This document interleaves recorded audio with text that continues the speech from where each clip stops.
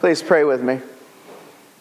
May the words of my mouth and the meditations of our hearts always be acceptable in thy sight, for thou art our rock and our Redeemer. Amen. You may be seated.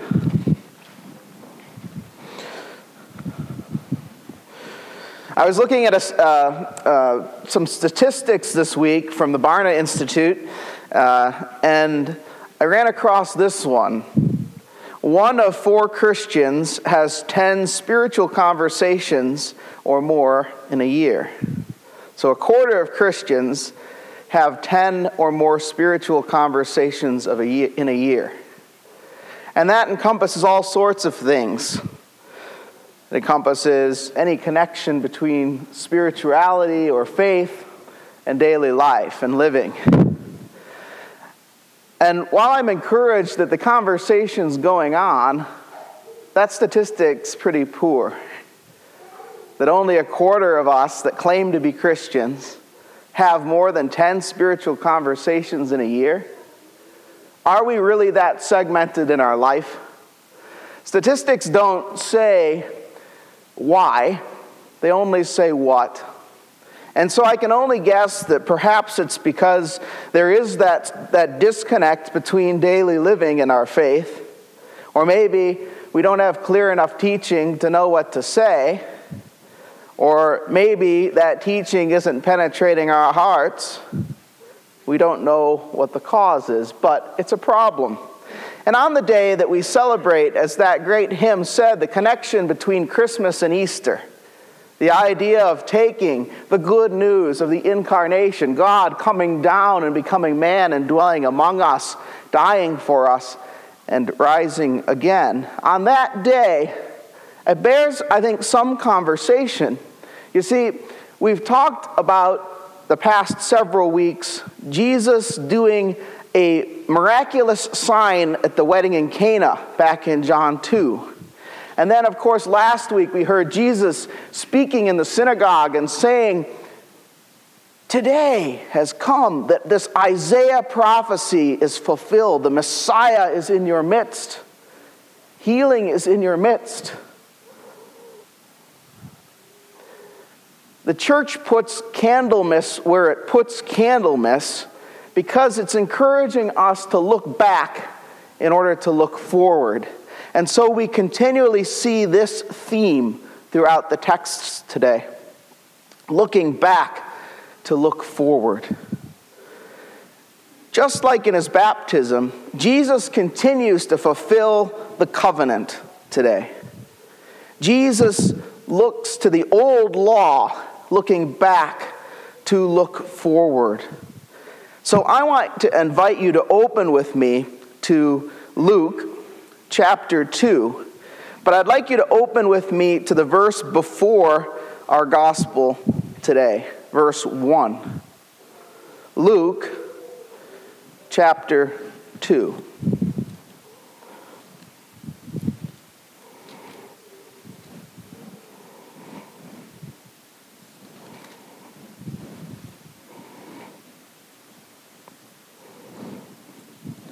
I'm sorry, that's wrong.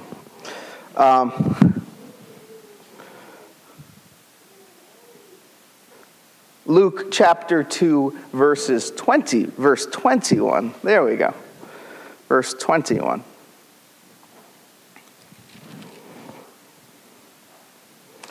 And at the end of 8 days, when he was circumcised, he was called Jesus, the name given by an angel before he was conceived in the womb. Verse 22, where we start today. And when the time came for their purification, according to the law of Moses, they brought him up to Jerusalem to present him to the Lord. I want you to know that these are 2 different events that people sometimes conflate. They sometimes confuse this as one. Jesus is circumcised in verse 21, and he's circumcised on the 8th day in accordance with the law, Leviticus 12, for those of you that know the Old Testament law. So there's actually 21 days that occur between his circumcision and his presentation. There's 72 days, I'm having trouble with numbers this morning, between his circumcision and his presentation. That's 2.5 months, okay, between those two verses. So see that first of all. Circumcision for the Jews is the rough equivalent of baptism. It's done on the 8th day. It's how they are entered into the covenant. It's done by their parents, just like baptism in the church today, although not universally, as some of you know. So what's going on here is the presentation. And this is fulfilling, looking back to another bit of the law in the Old Testament. It goes back to Jesus being presented and Mary being purified. Again, we have to go to the Old Testament to see what's going on. So this is Leviticus 12, yet again, verses 6, and I'll just read this to you.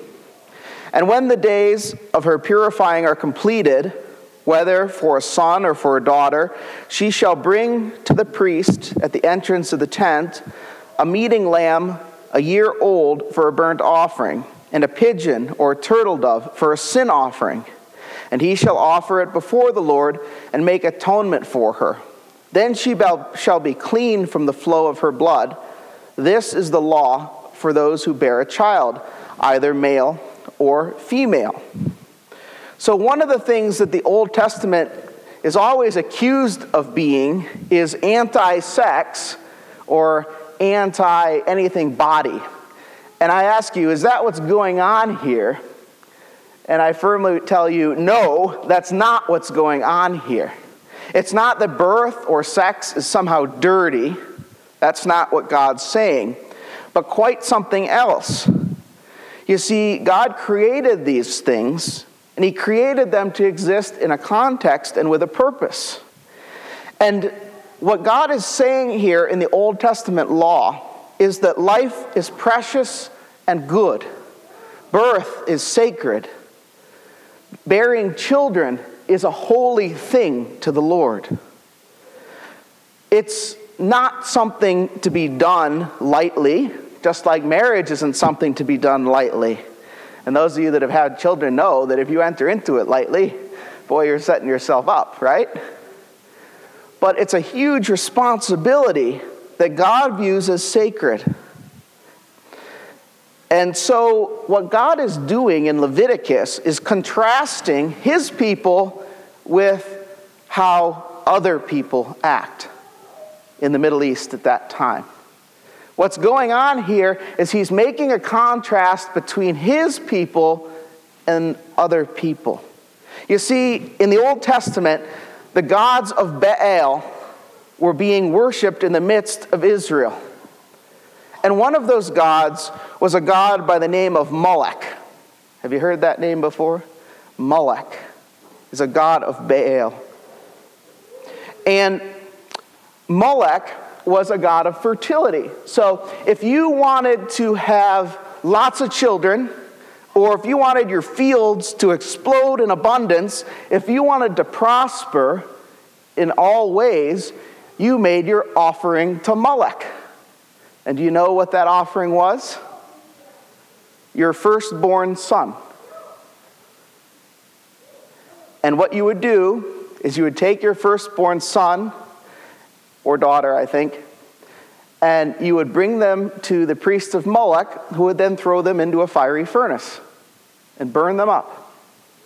That was your offering to the god of fertility, to the god of abundance, to Molech. What is God saying here in Leviticus? He's saying, do not be like those people. You are my people, and life is sacred. Do not be like the pagans around you who don't honor life, who don't see life as intrinsically good, a gift from God, something that you have great responsibility for, yes, and will be a huge blessing to you, oh yes, but you don't have dominion over life, human life. God has dominion, and God alone has dominion over human life. Leviticus chapter 18, God is very clear on this. 18 verses 21, he says, You shall not give any of your children or offer them to Molech. So to do is to profane the name of the Lord your God. I am the Lord, God says.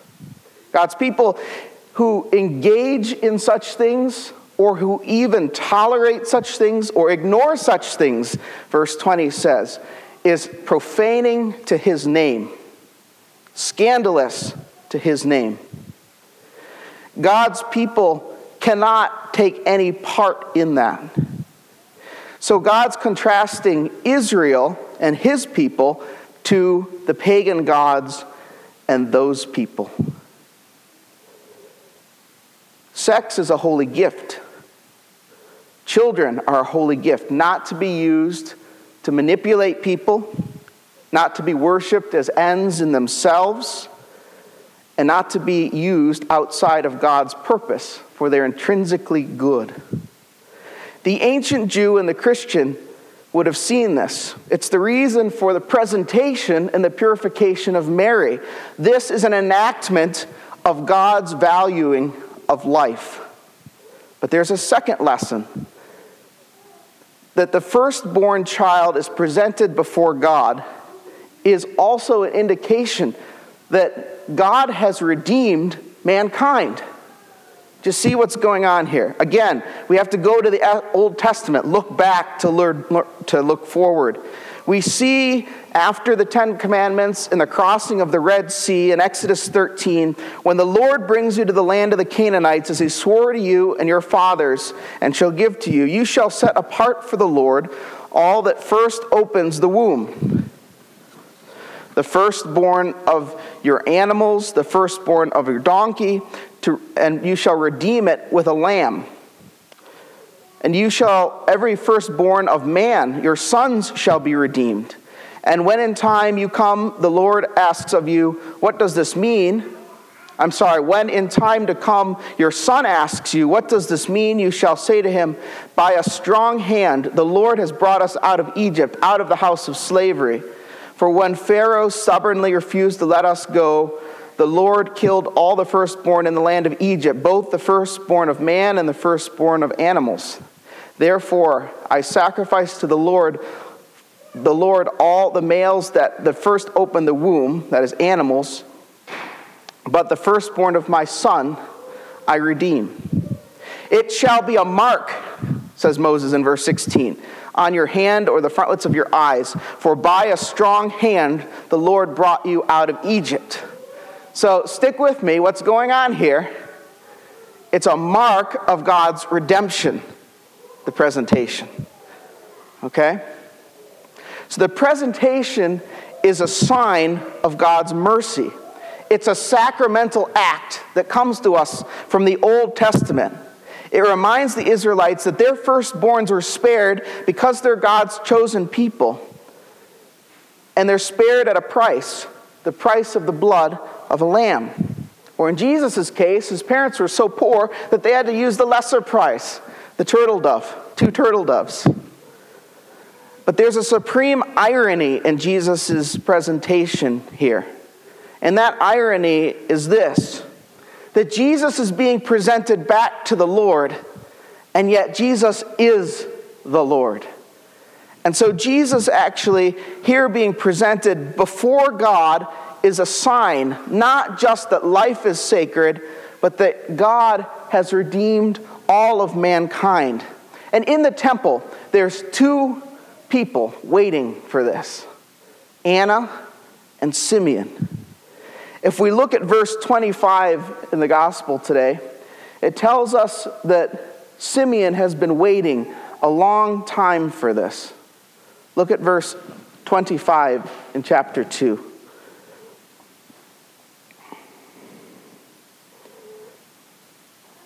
Now there was a man in Jerusalem whose name was Simeon, and this man was a righteous and devout, waiting for the consolation of Israel, and the Holy Spirit was upon him. And it had been revealed to him by the Holy Spirit that he would not see death before he had seen the Lord's Christ. And he came in the Spirit into the temple. And when the parents of the child, when the parents brought in the child Jesus to do for him according to the custom of the law, he took up in his arms the blessed God and said, and then we go into the Nunc Dimittis, that famous song that we say in evening prayer every day. What's Simeon doing? He's looking, waiting, expecting. He's looking back because he knows that he's to look forward. He's looking back to see who the Messiah is, to look forward to see how the Messiah is going to fulfill the law. And so he's hanging on through age, through disease, through despair, through all of those things, as is Anna, who's the other fascinating person in this story. Anna's the prophetess. She embodies, whereas Simeon voices hope, Anna embodies hope. Look at her story.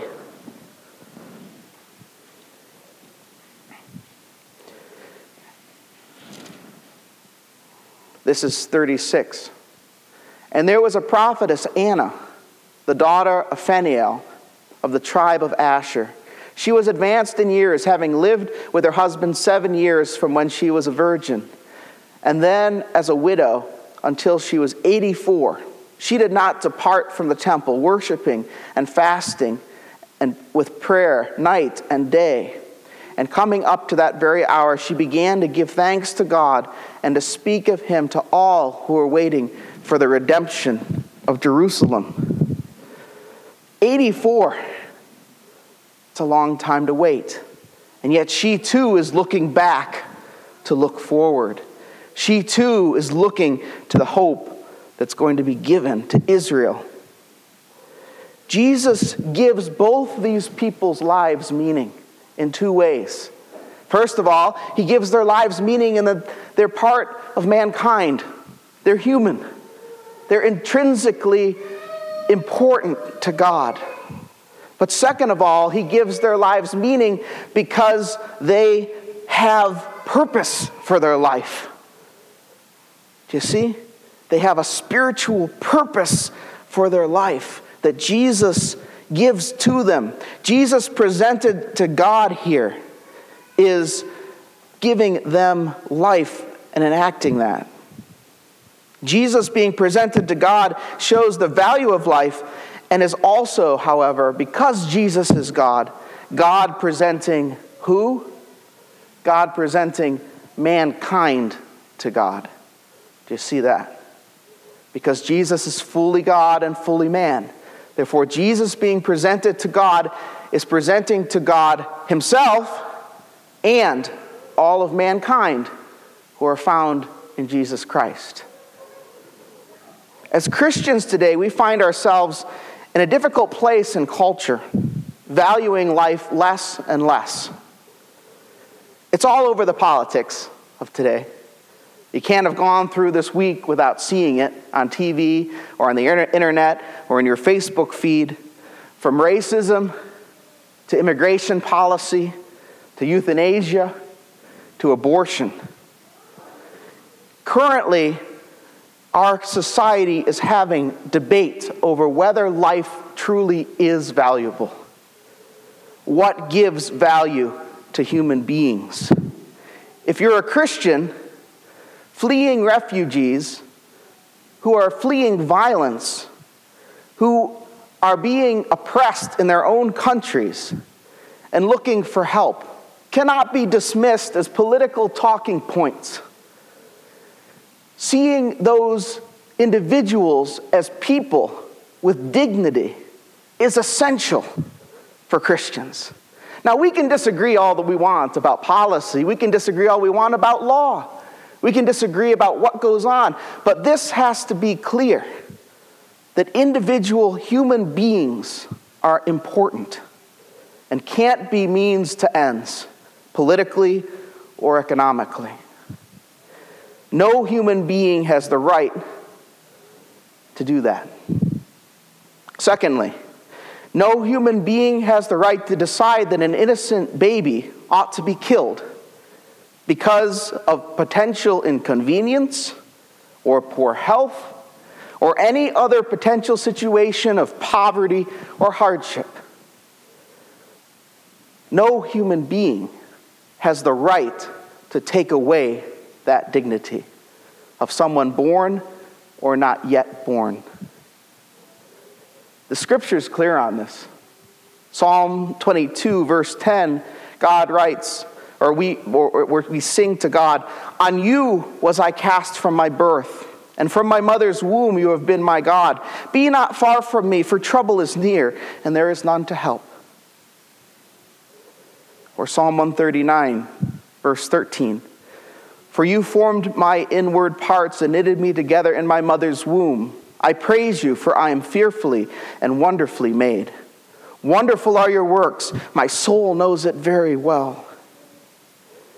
And in the early church, the earliest teaching of the church, the Didache, which scholars think was written in the first 100 years of the church, before 100 AD, this is how the teaching of the apostles starts. There are two ways, one of life and one of death. And between the two ways, there is a great difference. Now, this is the way of life. The second commandment of the teaching, do not murder, do not commit adultery, do not corrupt boys, do not fornicate, do not steal, do not practice magic, do not go into sorcery, do not murder a child by abortion or kill a newborn infant. Do not covet your neighbor's property. Do not commit perjury. Do not bear false witness. Do not slander. Do not bear grudges. Do not be double-minded or double-tongued. It goes on. Do not plot against your neighbor. Do not hate anybody, but reprove someone. Pray for others and still others. Love as if you love your own life. That's what the apostles teach right after the Bible is written. This week, Archbishop Foley Beach issued a response to the New York abortion bill, saying this: "Abortion is the greatest moral issue of our time. The legislation and attitudes that threaten life are not going away anytime soon, but neither are we. Our Christian commitment to protect life from conception to natural death is literally written into the Anglican Church of North America's Constitution. And it's our identity as a church." Again, friends, I don't pretend that there aren't complexities in this issue, both socially and politically. But the principle is clear. The principle of the value of personhood, of being made in God's image, and the sanctity of life is something we must hold to in all circumstances.